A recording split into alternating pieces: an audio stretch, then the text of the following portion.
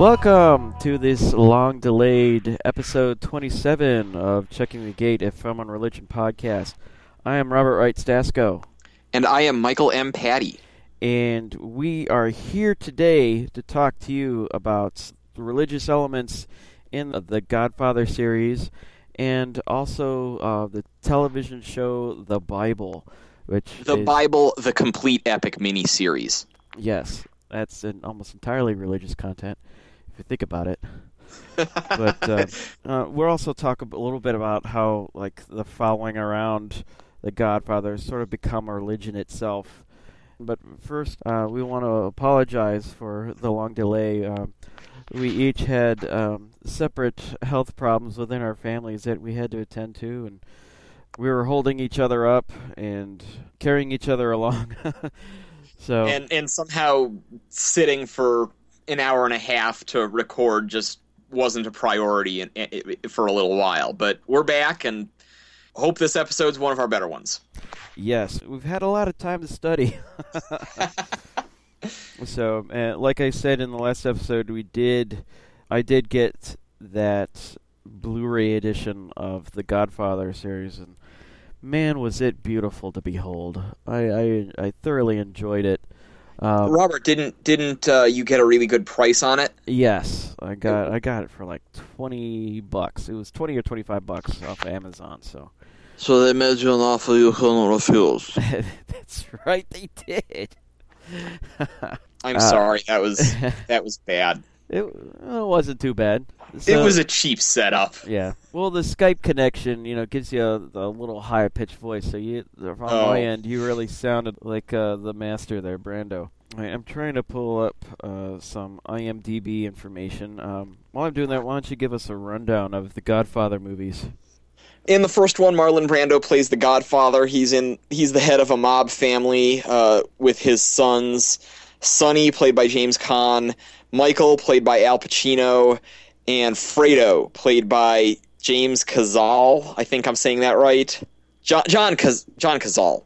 And it's about how eventually, through wheelings and dealings and gang violence and what have you, Michael ends up the head of the family. I'm oversimplifying it, but that's the basic plot for the two of you listening who are, for whatever reason, enjoying this podcast who have not already seen The Godfather.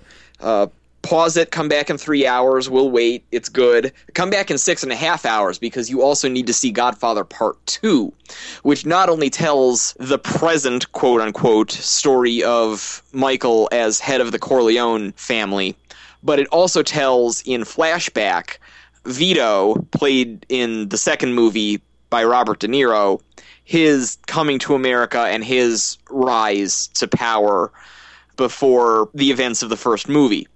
And that's actually I prefer the De Niro parts to the Al Pacino parts in Godfather Part 2. Godfather Part 2, much better film than the first one, in my opinion. And then the third one, which has elderly Michael, and everybody knows the line, "Just when I think I'm out, they pull me back in." That's from Godfather Part 3. And that has some religious elements to it, too. It has probably the most obvious... The most overt religious references. Yeah, the plot centers around trying to strike a deal with the Vatican. And this is around the time of... Yeah, it's fictitious, but it's... What actually happened with the Pope, dying, I think it's a few weeks into his papacy.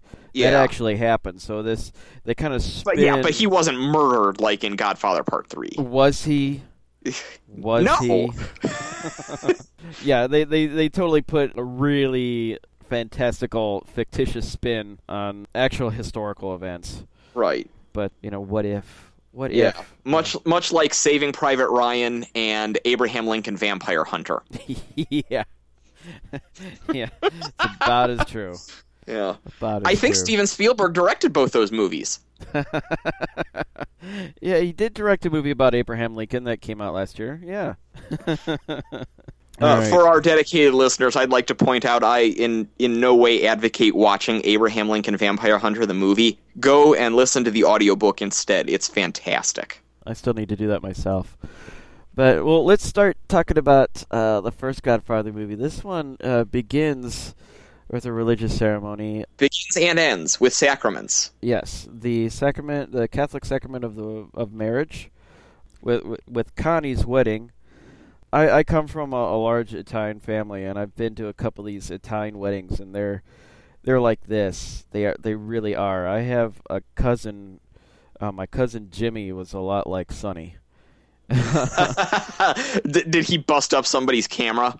No, at a family picnic, somebody stole my basketball, and so we hopped in Uncle Jimmy's car and we drove around Medina till we saw this punk like playing with the basketball, and I swear it was like the scene where Sonny beats up his brother-in-law. His brother-in-law. Yeah, it was like that. I mean, he beat the crap out of this guy. He was dragging him along the outside basketball court by his hair. I mean, Jimmy was a man. He was like Sonny. I will always remember that. But yeah, these sort of things happen at Italian family get-togethers. Somehow they always do. I have that sort of touchdown into the Godfather series. You know, my family don't, wasn't. And we'll get back to that later. I don't the first time I saw it, I remember thinking, that was pretty good. It seemed to me the first time I saw it that it was all plot. Like, this is what happens to them. Yeah. And I didn't get the cultural implications. It didn't sink in until, I liked the second one more the first time I saw it, and I still like the second one more than the first one, but it took me until a second viewing to get it. Yeah, after 40 years? How long is these movies? 72, 41 years. Yeah, after 40 years of these movies, the first one seems like the introduction or the setup for the second one. And the second one seems like the peak, and then the third one is far inferior. Yeah, it's like the denouement, which it's like Batman Begins, The Dark Knight, and The Dark Knight Rises. Yeah, it's also like Infernal Affairs 1, 2, and 3, which is we'll talk about that a little later. It's sort of like the Chinese version of The Godfather, but I'll draw more comparisons upon that later. But I don't think the religion really in this movie, the Catholicism, is really a main staple, but it is part of the Italian culture. And I think what Coppola is doing is using these major events in a literary type of way. He's using them to show character development. What better way to introduce a whole family than at a wedding? The events that are happening at the wedding at the beginning and then the baptism at the end directly contrast with the sacraments that are going on and what's actually happening with the members of the family. At the wedding, we'll get to the baptism in a minute.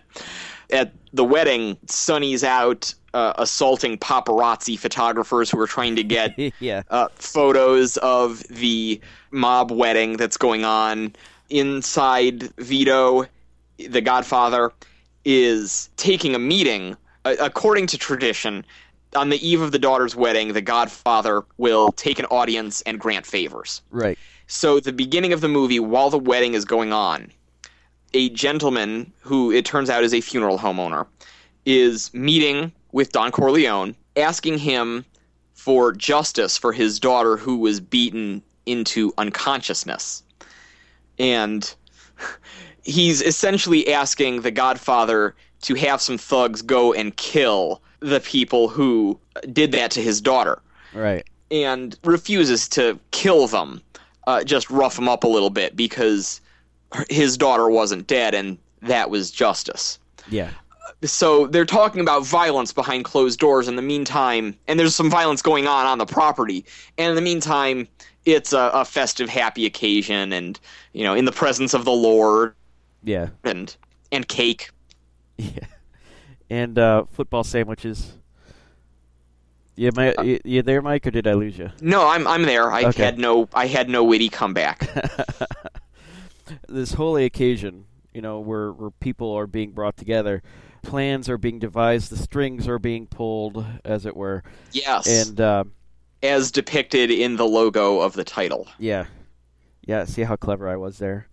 And if we can jump to the baptism scene at the end, Yeah. people have tried to kill Vito. They killed Sonny. All these things that were set in motion at the wedding, they build and escalate until all of a sudden half the family's dead. Yeah. Fredo's in no position to take over the family after Vito dies. Yeah. And Sonny's dead. All that's left is Michael. And so he kind of steps up to it, and he cleans house. He cleans house. During the baptism of his daughter, they show him taking out the leaders of the other families that Vito had tried to start a truce with. Right. Michael decides enough's enough. I think there was some I don't think any of them agreed to the truce. Right. There was some reason. It's been a while. They wanted Vito to use his political connections to help him sell drugs, and he didn't want to do the drugs. That's what it was. And so when Michael ascends to head of the family, he just has them all whacked. Yeah. And it's very interesting because this is like his baptism in blood into the mafia. He is the Don now. He is the Godfather now. And with this ultra-violent baptism, because in baptism, symbolically, we're being washed, we're being clean, because that was the sort of purification that Jewish people went to. But when Christians took over the practice of baptism, it became we're now washed in the blood of Jesus, and all our sins are forgiven, and we're starting this new life as a new person. Michael's starting his life as a new person, but he's baptized in violence and in the blood of his enemies. So I think that's what makes this movie great for those people who are aware of the religious symbolism of baptism, and seeing how that's twisted around at the end with the juxtaposition of it's really intercut. You get a little bit of the baptism and somebody dies, a little bit of the baptism and a guy gets shot in the eye. Oh yeah, it's gruesome. This type of scene is done at the end of Godfather 3 too. That kind of juxtaposition. So that's Godfather 1. Godfather Part 2. So, what basically happens in Godfather Part 2? Like Vito's journey compared to Michael's journey. Right. And the 1900s, 19-teens? Yeah. Robert De Niro plays Vito instead of Marlon Brando as a younger man, and it shows him taking charge and not backing down against the crime lord in the neighborhood where he lives. Like Michael, he had tried to, work in a shop, take care of his family, but he was getting hassled by a mob boss who wanted some protection money. Eventually, Vito decides they have to stand up to him, and long story short, he ends up killing the guy and slowly builds his empire until he is the Godfather. Right. In the meantime, Michael has relocated to Lake Tahoe and is running the empire from out there. And the movie cuts back and forth between. It's not half and half. The movie cuts back and forth to Michael running the empire and the wheelings and dealings it takes to continue to do so. He talks to his soon-to-be estranged wife about going legitimate. That doesn't happen over the course of the movie. Nope. Like with the Pope being killed shortly into his papacy, there is a brush with history when they are in Cuba. Oh, yes. During the New Year's Revolution, I think was it supposed to be 52? Forgive me, I'm not good with exact dates in history. I'm not fun. But I'm not up on my Cuban history either. When Castro sees power from Batista. I know that. Yeah. So they're in Havana when that's going on. And I can't think of specific religious there's help me out, Robert. You've seen it more recently than I have. The movie starts with the first communion of Anthony Corleone, Michael's son. They have this big shindig. They have like the governor at Anthony Corleone's first communion. Yes, that's his first communion. Yeah. Where Fredo's wife is drunk. Yes. Okay. They have this choir of people singing and all these lavish gifts, and their first communions are a big deal in the Catholic Church. Yes, they are. My wife, I can vouch for that. Yeah, my wife is a photographer, and she does a lot of special pictures for first communions and stuff. I received my first communion as a Lutheran, so I kind of missed out on that. It's kind of a big deal in the Lutheran Church, but even more so in the Catholic Church. What your communion does is it reinforces your baptism. Like your baptism is your entrance into the church, and the communion is you receive the body and blood of Jesus Christ. And I was always told it was meant to symbolize partaking in the Last Supper with Jesus when he said, "This is my body, this is my blood. Do this in remembrance eat and of me." drink of it." Yes, thank you. And this is what sustains your soul. This is what keeps you in the body of Christ. As you consume the elements of the body of Christ, you are subsumed into the body of the church, which is... Does that have any narrative significance to The Godfather Part 2, Robert? Well, here's what I think, and you may disagree, but I think Michael is he's becoming his totally father. different person than where he was at the beginning of The Godfather. Absolutely. I saw where you were going with that. I was setting you up. Oh, thank you. You could chart his downward trajectory. So then by the end of the movie, Michael was supposed to make this deal with all these other people who are, it's a real obvious... Coppola could have done better, but they have this cake of Cuba, and they're cutting it up, and they're serving it to all the mobsters, who want a piece of Cuba. It's like, hit me over the head with a board. Why not? I think I get it. And then the deal falls through because, of course, you have the revolution. But Fredo was talking to one of the other mobsters, and they were trying to get Fredo to get Michael to say yes to all this, and Michael took this as an affront, as Fredo was working against the family. And then there's the scene at the end of the movie where Fredo goes out on the boat. Well, they tried to kill Michael. Yeah. And Fredo didn't know they were going to try and kill him. Yeah, but Michael still has to. You know what you have to do to traitors. Yeah. So like Ellen Ty. Okay. Yeah. Well. Michael didn't feed him a cup of poisoned tea. He had his goon take him out in a boat and throw him in the lake. Well, shoot him and then throw him in the lake. So he was sleeping with the fishes. That's right. Like Luca Brasi. Luca Brasi sleeps with the fishes. So yeah, so basically at the end of... And Michael's watching this happen through... Yeah, he can see it in silhouette from... And he's watching him passively. His soul is dead. He's reached the bottom. And he's done all this stuff to try and save his family. His wife got an abortion and left him and taken his children away from him because he's done all this horrible stuff in the mob. And juxtaposed with that is Vito Corleone's ascent into the mob family and, basically creating his own mob family. And everything he does is for the same reason that Michael's doing them. You're doing them to protect the family. Except in the process, Vito gains his family and surrounds them and protects them. And Michael loses him.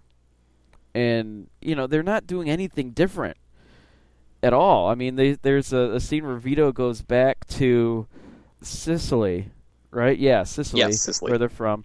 And he stabs the old man who was the mob boss in Sicily that, killed his father and his brother. And his mother. Yeah.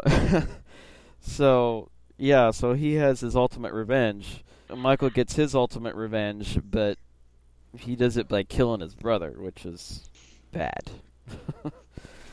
So, which brings us to Godfather Part 3, which...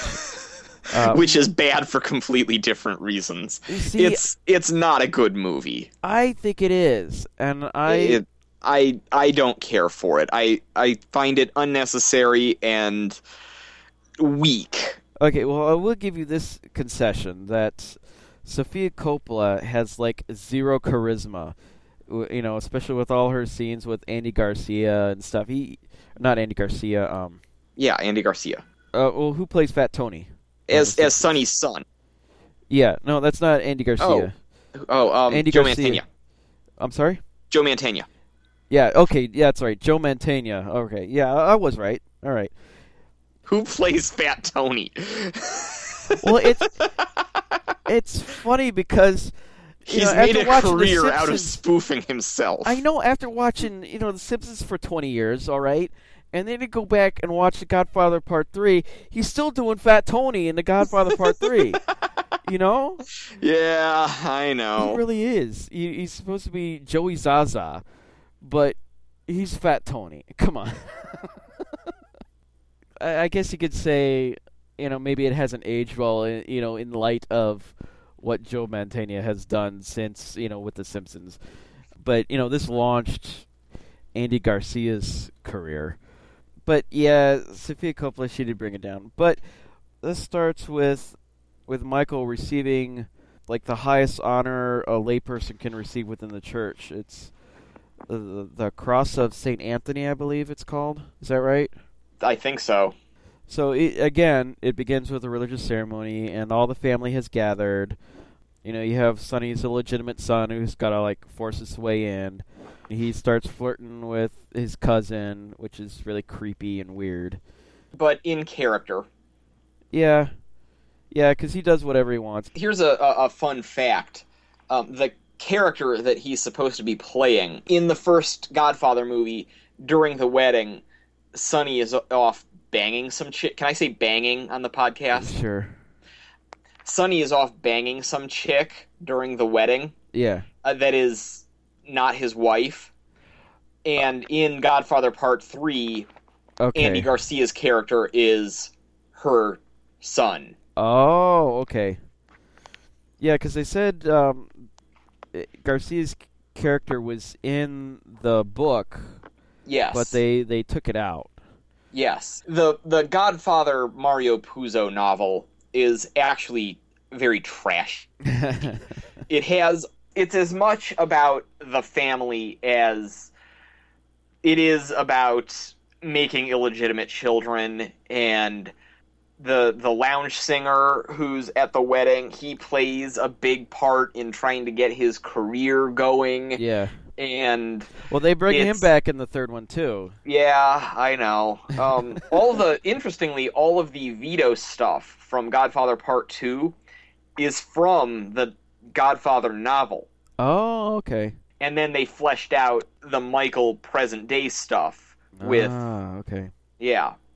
And then gave it the parallels that they did. Yeah. And don't get me started about the two Godfather Returns and Godfather Revenge books. I made it halfway through one of them, and it's all about Sonny's illegitimate kids. It's terrible. Oh. Anyway, Godfather Part 3. So here you see Michael, he's trying to make amends with his family. He's trying to go legitimate. The business is legitimate at the start of the movie. Yeah, he's basically paying off the mob bosses because that's what his father's mistake was. He just told him no and walked away. Michael, he told him no, and it's like, well, here's a big fat check. Thank you for everything you've done. But he made the mistake of not giving, Fat Tony, a.k.a. Joey Zaza, his cut, and which leads to trouble and everyone dying at the end of the movie like a Shakespeare tragedy. Like opera, actually, which they go to see the opera. Yeah. And then as they're leaving, these assassins, they shoot Michael, but they only get him through the shoulder and end up killing his daughter, the thing he loved most in the world. And it's also the hole in his heart that killed Michael. And his soul is now fully and completely dead, but he lives on and he dies. It looks like he's in the same villa that his dad killed, that Don that killed his, everybody else in his family. He just kind of slumps over in a chair and dies. Kind of the way his father died too. He just kind of slumped over in the vineyard. Yeah. And let's not forget, like we mentioned earlier, they kill the Pope. That's right. And it's as the opera is playing out, they're showing dirty deal that they were trying to do with the Vatican, or the Vatican was trying to hide some money through the Corleones. Well, no, they needed a loan. The guy who holds all the money for the church, he let one of the people under him embezzle all this money away from the church, so he needed a loan from the mob. So that's why he was getting in bed with Michael Corleone there. And this was Michael's chance to go legit. He basically runs all the real estate for the church. He basically will own all the land the church has, through this company. Yeah. But all the old European fat cats who already have their fingers in this company didn't want Michael coming in because they saw him as just a punk mobster. They were the ones who killed the Pope. Yeah. And then Michael was getting revenge on or Connie actually. She kills one of the old guys who betrayed Michael to these other guys, and Joey Zaza, and there's a helicopter scene where a helicopter takes out a bunch of guys. Yeah, I want to talk a little bit about the middle of Godfather 3, where Michael's really trying hard to make amends with his children, his wife, and with God. He has that scene with the one bishop who becomes, he's going to become the Pope, who supposedly gets killed by the mob. But he's confessing his sin. He said, I killed my brother. And you see real, true remorse. I mean, it's finally sunk in. Oh, my God, what did I do? And you have hope for him. The hope you didn't have at the end of Godfather 2. You see a man who's convinced that maybe he doesn't believe in God. He doesn't put his trust in Jesus Christ. But, yeah, he knows he did something wrong. And he knows he can get redemption somehow through the church, one way or another. But he doesn't know how to do it at all. I mean, he's been in this culture and part of this religion for so long, and he's still kind of clueless on what he's got to do. He's still trying to get out on his terms, and he never really gets it out. And that's all I have to say about that. Okay. What else is there to say about, now that we've run through the movies, what else is there to say about The Godfather? You wanted to talk about how it's taken on a sort of religious life of its own. So yeah, if you watch the bonus disc that comes with the Blu-ray set, and we both have that, right? Yeah, I'd like to tell a little Godfather on home video story here. My first set that I owned was the original DVDs that came out in the plain black box, and after I got my high-def TV, those were literally unwatchable. The quality, the picture quality on those was just atrocious. I can't do it justice. It didn't look like a real movie when I tried to watch it. It's all washed out and stuff. Yeah. So I got rid of those, and I got the first one and the second one separately on Blu-ray, and I didn't know this at the time, but the third one they did not release loose. So I was going to get it just on DVD at Best Buy where I was. I accidentally got the first one on DVD by mistake. I wasn't looking. I mean, the colors of the cover, the colors on the cover all look the same. Yeah, they do. So I returned it, and shortly thereafter, the Blockbuster where my co-host Robert worked decided to go out of business. Yep. And I gave him a wish list of potential clearance titles to look for me, and one of them was The Godfather Part 3. And sure enough, they had it with the bonus disc, which I had resigned myself to not getting. And because the box set at this time was still like $80-some. Yeah. And so I ended up for the cost, and he just gave it to me out of the kindness of his heart. Dude, I got it super cheap. Okay. I got it like 90% off. Plus my discount. So nice. So anyway, I got a 4-disc. I think the case that Prometheus came in has the 4 Godfather discs with just the cover of the first one in it. For the cost of 2 movies that I paid, like most of which with gift cards. There you go. You got an offer you couldn't refuse, right? I did. Yeah. But anyways, I was watching this bonus disc, and there's some really nice features on it. And as an added bonus, which a lot of box sets don't do this, it has all the bonus features that were with the original DVD set. It mimics the layout and navigation of the original box set. So yeah, you could throw the DVDs in the garbage and keep your keep your Blu-rays. But because a lot of I know a lot of when Blu-rays come out, they don't have like the Star Wars. They don't have the same bonus features that the DVD does, so you have to keep them all. Well, I didn't, but yeah, I keep mine. Some of us still have our VHS, DVDs, and Blu-rays of the Star Wars trilogy. So I have one official copy of Star Wars at a time. Yeah. Not true. I do have the Faces VHS tapes. Anyways, I've been trying to tell the story for like a bazillion 10 years minutes now. Yeah. The bonus has a few sections where they talk with celebrities and actors and other people about how The Godfather's influenced their life and how it's influenced pop culture. Of course, they talk to Joe Mantegna about Fat Tony, and they have clips from The Simpsons and with Richard Belzer and how he says they do on Law and Order like every day, like a line from The Godfather comes out, and on The Sopranos how it's like a huge meta reference, and they're walking around quoting lines of The Godfather like scripture.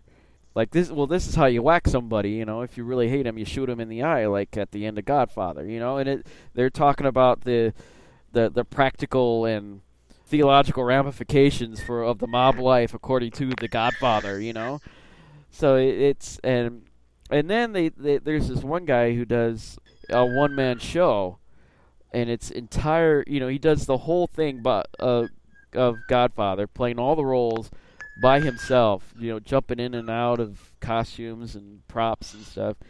And that takes a life commitment to do that sort of thing. Because it's out of my... I like the movies, but I'm not really... I guess that's how Star Wars is for me. Like, I don't go a day without mentioning and or quoting Star Wars. Yeah. And I never realized that The Godfather had that same sort of cachet with its fans until I saw that on the disc. Yeah. A lot of classic movies, have this sort of fandom. And I think it's more, you see it more in science fiction than you do in movies like The Godfather. But this movie, it's so cultural and iconic, and not just to Italian Americans anymore, but to all of America. Yeah. It really is an American story. It has its roots in Italy, and elements of it happen, overseas, but it's an American story. So it really speaks to something in all of us, and and that's what a good religion does. That's why so many people have followed Christ over the years, because he really speaks to something in all of us. And so are you saying that Vito is God and Michael is Jesus? No. Oh, no. Okay. No. Just making sure. Well, since Sonny died, he's the Holy Ghost, right? Sure, okay. Oh, yeah, no, I'm not saying that at all. WWMCD. There might be some people who maybe think that way, There's other people might say that, Francis Ford Coppola is part of another holy trinity of, Spielberg and Lucas. Although some people think Lucas is the devil now, and, the people who love Star Wars. After Coppola directed Jack, I think that was it for him. All right, and now, with a Jack reference, shall we move on to TV Corner? Yes, I think we shall. Okay.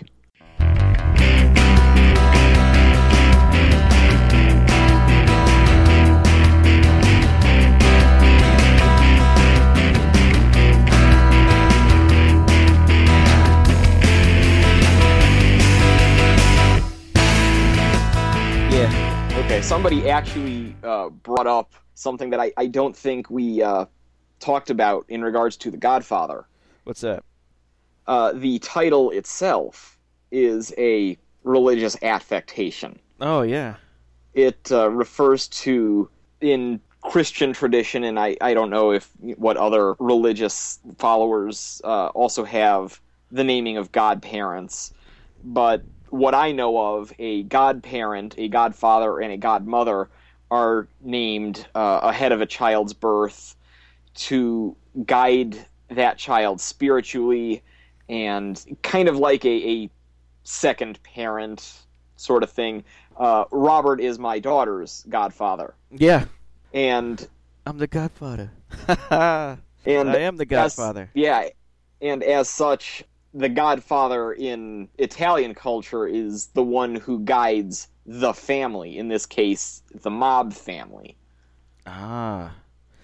That was totally lost on me. It's like right there and so obvious that you kind of like go past it. But yeah, that's a good point. All right, so let's move on to TV Corner. All right. Okay, so today we're talking about the Bible. The complete epic miniseries. So yeah, is that the whole name? That is the complete proper title that is on the cover of the DVDs and Blu-rays. I guess there was a Bible movie. Yes. I don't remember who's in it, but it's from the 50s. Yeah, they did a lot of those really long biblical, what do they call them, sword and sandal epics? Yeah. I don't remember if Cecil B. DeMille directed the Bible, but he did a bunch of other Bible movies. Oh, yeah. Well, namely Ten Commandments. And Ben-Hur, I think, maybe? Yeah, The Bible in the Beginning, 1966. Ah, there you go. Directed by John Huston. Okay. Yeah. Gandalf. No. Yeah, well, John Huston did the voice of Gandalf in the Hobbit cartoon, which I watched for years and years and years and years. So he's also the lawgiver. Yes, I knew that. I wasn't going to mention that. Yes, but you know who else was the lawgiver? Moses. See what I did there? Okay. All right, now that we're done comparing the filmographies of Planet of the Apes stars to biblical epics, where should we begin? Well, you had a problem with... I had many problems with this show. Yeah. I was not a fan. Well, I remember in particular you talked to me about Moses. Oh. So I believe it was episode 2. Full disclosure for the audience, I did not watch all 10 episodes of this. I made it through 4 of them, I think. I think it was 1, 2, 3, and I slept through some of 3. Don't worry, I did too. And what's that? I did too. I slept through some of these. I tried watching them all in order, like marathon them. Yeah, that was a mistake. And then I made sure to watch a Jesus episode when I realized I wasn't going to get through all of them. I made sure to watch, I believe it was episode 7, one of the ones with not the Christmas episode, but the first adult Jesus episode. Yeah. And I wanted to watch the last one, but just life got in the way. I couldn't get to it. Yes. But I don't feel like I missed anything after what Robert told me about it.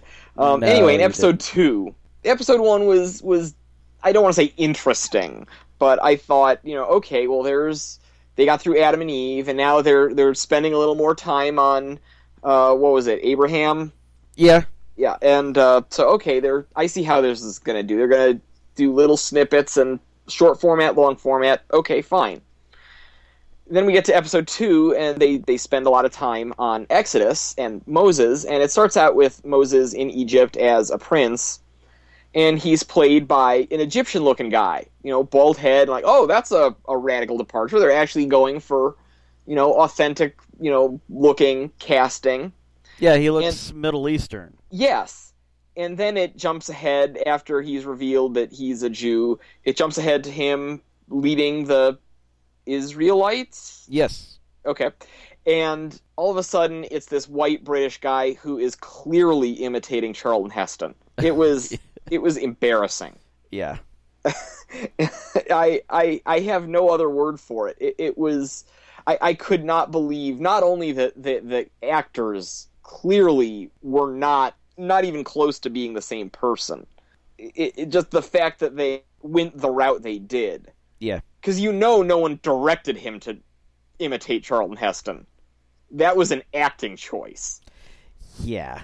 Yeah, and I think it points to the whole disjointed nature of this whole series. It seemed, I think Mark Burnett directed all of it. The way he talked in interviews, and oh, you think he directed it? I know he produced it. Yeah, that would explain a lot. I don't think he's actually a director. Yeah, but even so, as an executive producer, then he should be coordinating these, making sure that they're all one grand story, one narrative that they especially within the same episode. Yeah, it doesn't really lead into the next one, and he's like within like the story of one character, it's so radically different. And you're like, wait a minute, huh? What's going on? And like the Bible is supposed to be one big grand narrative. It's the story of our relationship with God from the beginning to the end, and a lot of really cool, interesting stuff happens in the middle. But I think what they tried to do was take all the sensational stuff in the middle and pull those things out. Yeah, that's it. They pulled all the stuff with the battles and the drama and the sleeping around, the sauciness. Yeah. Yeah. I don't know. I didn't appreciate that they went for the sensationalism. That they didn't go for. Instead of making now, granted, in this day and age, it would be hard to have success, and this program was, by all accounts, successful for the network and in terms of viewership. Yeah, they've even commissioned a sequel, but the less said about that, the better. Yeah. Well, we may touch on it later. It's another episode. By all accounts, this was successful. So I'm not sure how successful a traditional Sunday school-esque sanitized version would have been. Well, this seemed pretty Sunday school to me. Oh, I disagree with all the bodies hitting the floor, and it was clearly designed to be sensational. Yeah. I mean, well, they took the how can we what is the most we can get away with and keep this PG? Yeah. At least Mel Gibson decided on an R rating early on. Yeah. These people went for like the PG-13. You know what I'm trying to say? Yeah. They deliberately went beyond the G-rated and made it just sensational enough. Yeah. That it would be titillating and yet fun for the whole family. Yeah, well, like the parts with Samson. Oh yeah, like I thought it was interesting that they cast like a really big black guy. He looked like a linebacker, really strong, like Samson's supposed to be. And they don't have big Samoan looking black guys in the Middle East. Maybe.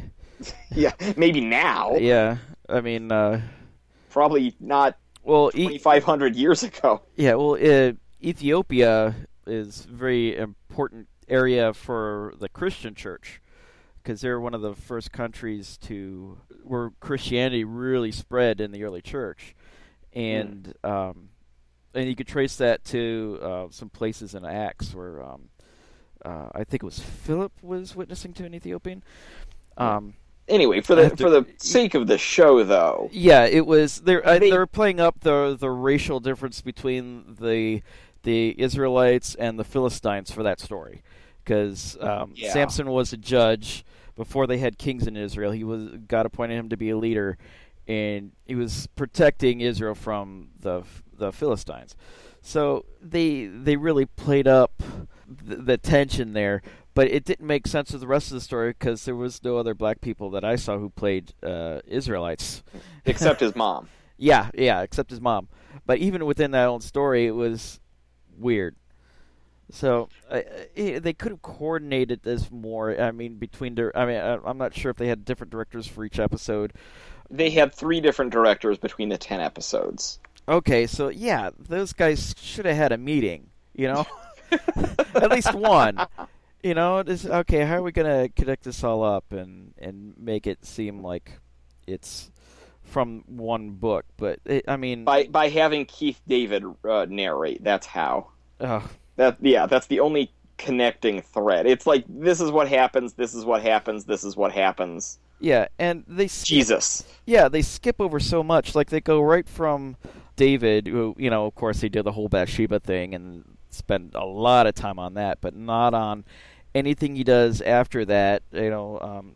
Trying to hold the kingdom together and trying to build the temple and all that. They just show him, like, him and the little baby Samson. Oh yeah, one day you'll build the temple, and there's like a little model thing, and then they zoom out and fade away, and it's they do a crossfade into the temple, and then it's like 500 years later, and there's like the last king of Israel being hauled off into exile, and it's like, whoa, what happened to Kings and Chronicles and all the prophets? And one of my favorite Simpsons episodes is the episode where Homer becomes the voice of Poochie the dog. And at one point when they're first introducing the cartoon to its first broadcast, Krusty the Clown comes out and says, "In 1969, man walked on the moon. In 1971, man walked on the moon again. Then for a long time, nothing happened." Yeah. and that's kind of what this reminded me of, how they tell a little story and then generations passed and all of a sudden the kid's grown up and he's the leader and talking about Moses. I don't know. Can we go back to casting again just for a second? Yes. So, as I said, I watched the first 3 episodes and then a Jesus episode. And, again, into episode 2, for about 10 minutes, there is an authentic cast Moses. Then we get to Jesus, who's another white guy. In the long tradition of the guy from The Robe, Jim Caviezel, Willem Dafoe, Max von Sydow, the guy from Jesus Christ Superstar, who's still touring, by the way. Really? Yeah. Wow. Does Victor Garber count? Yeah. All right, Victor Garber from Godspell. Yeah, the list goes on. And John Ian Cusack, he was in the Gospel of John. He was. I've never heard of that movie. Yeah, it was like a direct-to-video kind of miniseries kind of thing. It's the Gospel of John, like verbatim. The script of the movie is, I think it's a new international version of the Gospel of John, like line for line. And last but not least, Graham Chapman. So, yeah, you're making the same mistake the wise men did. It's an easy mistake to make. Yeah. It's one manger over. Anyway, I don't know why it's because, again, they're pandering. They're literally preaching to the choir. Yeah. They're pandering to their audience. People sitting at home watching the History Channel. Don't get me started. Watching the History Channel for a mini-series called The Bible are not going to watch a Middle Eastern guy play Jesus. Again, they want eyeballs to sell ads. They're casting a white guy. Yeah. Because that's what Middle America wants. And it worked. Yeah. Apparently a lot of people watched it. And, I heard they also fudged the numbers for the Vikings, which came on afterwards. People turned that off. I didn't know that.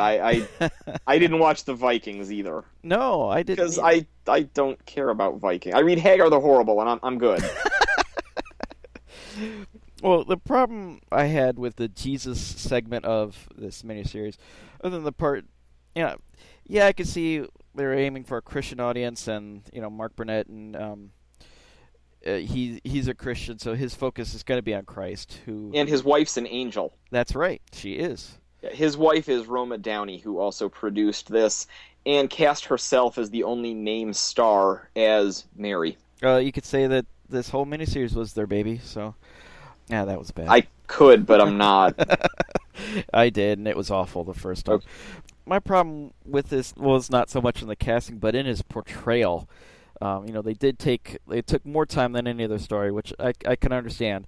Yeah, they spent like 3.5 episodes on Jesus. Yeah, there's things that they could have condensed, especially because they added so many things that really weren't in the Bible. Like, I think it was just before the one you watched. Like, they have the Jesus birth story, and then they cut to when he's just starting his ministry, and he meets Peter on the boat and tells him, "I will teach you to be fishers of men." And he's like, "Well, what are we going to do?" That line isn't in the Bible.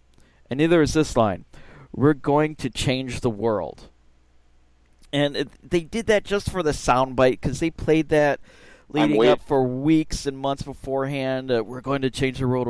It's like they made a kick butt Jesus. Yeah. Jesus wasn't taking names and asking questions later. Yeah. He wasn't out to change the world. He was out to preach his ministry and spread the word. Which I don't know. Yeah, you can say it better than I can. Let me give it a shot.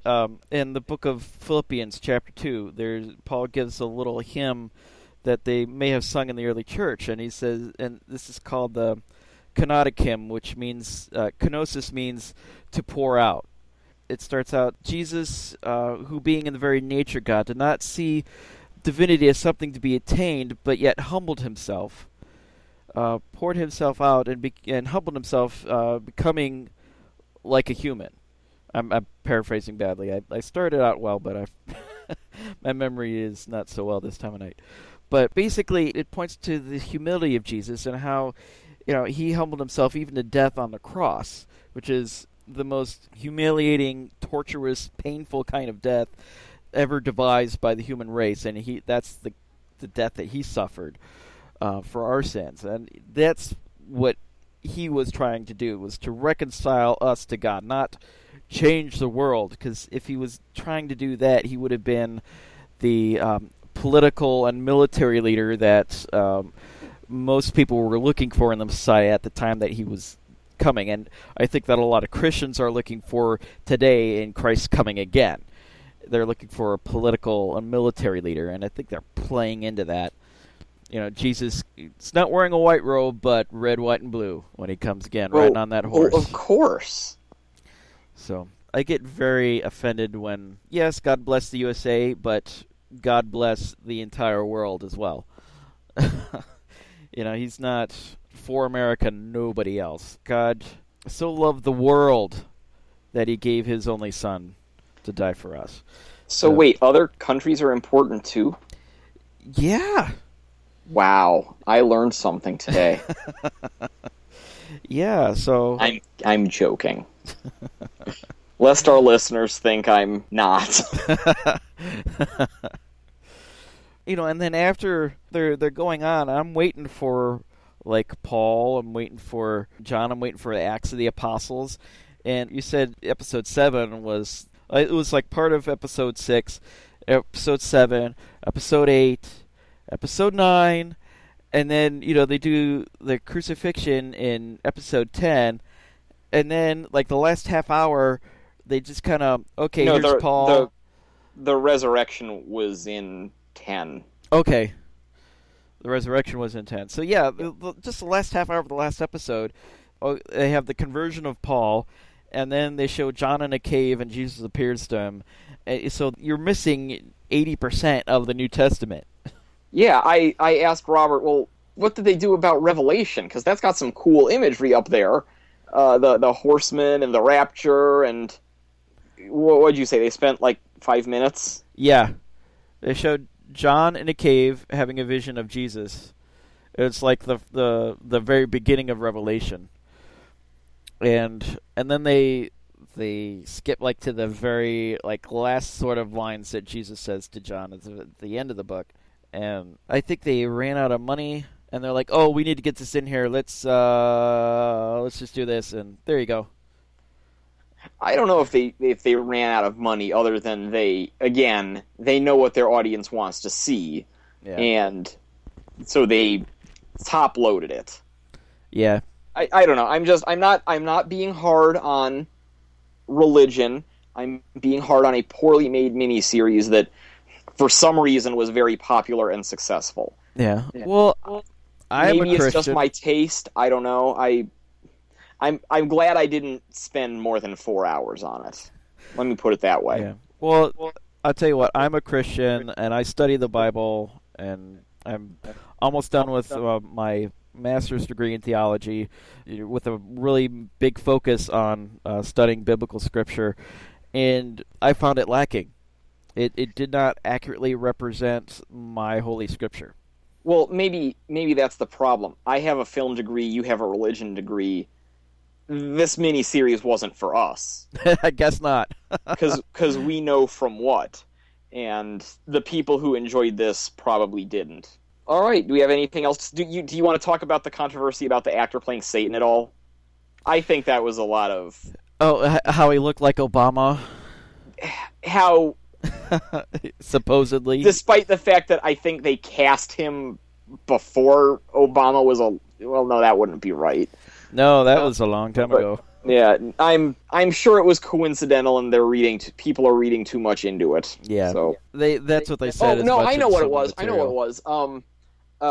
They said that the guy that they cast was a Moroccan actor who was popular in his own country, who'd played Satan before, even before Obama had been elected. That's what it was. Oh, okay. Not in this miniseries. Don't hold me to that. I'm going from memory there. Yeah, I read similar comments, so that it was totally coincidental, and they really didn't think that was going to be a factor. And all right, anything else to say about that? Nope. Okay. I don't want to talk about it anymore. Me either. It makes me angry. So yeah, that's our final judgment on on the Bible. Oh, and there's going to be a sequel. Yeah. They're going to do more New Testament stuff, but it's going to be like the founding of the church and mostly Acts, probably. They might go beyond that into early church history, like the founding of the churches by Paul, which is in Acts. But they might go beyond that into around 4th century with Constantine, who made Christianity the official religion of the Roman Empire. So that would be interesting to see how they portray that. So Constantine or Charlemagne? Charlemagne was French. He was in the Middle Ages. Constantine was way before that. Yeah, he was 4th century Roman Empire. I do not know my conversion history. Yeah. Apparently Constantine had a vision of the cross in the sky. If we're going to win this battle, he was fighting to somebody for something. I can't remember. If we're going to win this battle, then we need to convert to Christianity. So he did that, painted crosses on everyone's shield, and they won the battle. And he took it as an omen, converted to Christianity. And people have been waging war in Jesus' name ever since. Yeah. Well, that's how the grand tradition got started. Yeah, I have more to say on that, but Constantine was a wry political character. People debate whether or not his conversion was really true. Some people argue that he was always a pagan at heart. Some people are like, oh, he was a Christian and really fought for Christian rights. Maybe he was just a really good emperor and was like, I could see this religion really gaining popularity, and people are, a lot of my subjects are still being persecuted. How could I fix this? So, but that's neither here or there, according to for our purposes here today. It's beyond the purview of our podcast. Yeah, we will talk about that when they make a movie about him. Yeah, or when the Bible, the sequel, the epic miniseries comes out. The Bible 2. Can't wait. Jesus is back, and this time he's mad. We changed the world. Now we have to change it back. Oh, boy. Let's do some converting. All right, so what's on tap for next time? Next time, Mike, it's another Torture Mike episode. Uh-oh. I don't like where this is going. Yes, we're watching... because Riddick just came out the beginning of September here, we're going to be watching Pitch Black and the Chronicles of Riddick. In the immortal words of Anakin Skywalker turned Darth Vader at the end of Revenge of the Sith, No. I'll tell you what. Well, I won't make you watch all of it. Like, I'll watch it and I'll show you the important bits when you come over to record. How's that? Oh, like I did with the Bible. Yeah. All right, that's fine. Because I enjoy Vin Diesel movies. I've seen both those movies, and that's 4 hours of my life I'm not getting back. Well, I won't waste 4 hours of your life. How's that? All right. Only like maybe a half hour or so. Okay, I can probably stomach a half hour. Yeah, because actually, and I'm not paying to see Riddick. Yeah, I still haven't gone to see that yet, and I really want to see it. Yeah, I thought you went like the first day it came out. No, I saw Fast and Furious 6 the first day it came out. Maybe that's what I was thinking of. I got busy with school and all of our other problems, which got in the way of this podcast. Yeah. Yeah. See, folks, real life has gotten in the way of a lot of our movie watching, and so not just this podcast, but in many areas of our life. Yeah. We had to deal with things, but hey, I got to watch Mike's daughter Zoe for a week, and that was fun. I forgot how much energy 2-year-olds have. Oh man, I slept good at the end of that week. So, all right. So hopefully this next episode we'll just do the two movies. It took us 2 months to get this epic episode out. Yes, it was that big. Yeah. Between life issues, health issues, technical difficulties. All 6 of you had better enjoy this thing. Yeah. Maybe God didn't like our bad review of the epic miniseries. He's letting us know. I'd like to think God has better taste than that. Well, go to some of the nice cathedrals and look at some nice sculpture from the Renaissance period. I think God likes that art. That's good stuff. Yeah. So, they don't make them like they used to. Yes. Hopefully we could start... That's another problem I have with the church in general, is it stop making art that is worthy of our Creator. So, but that's... I guess that's a debate for another podcast. So until next time in the beginning of November, when God willing and the creek don't rise, we will have this next episode out on Riddick. This is Robert saying keep the faith. And Mike saying peace out.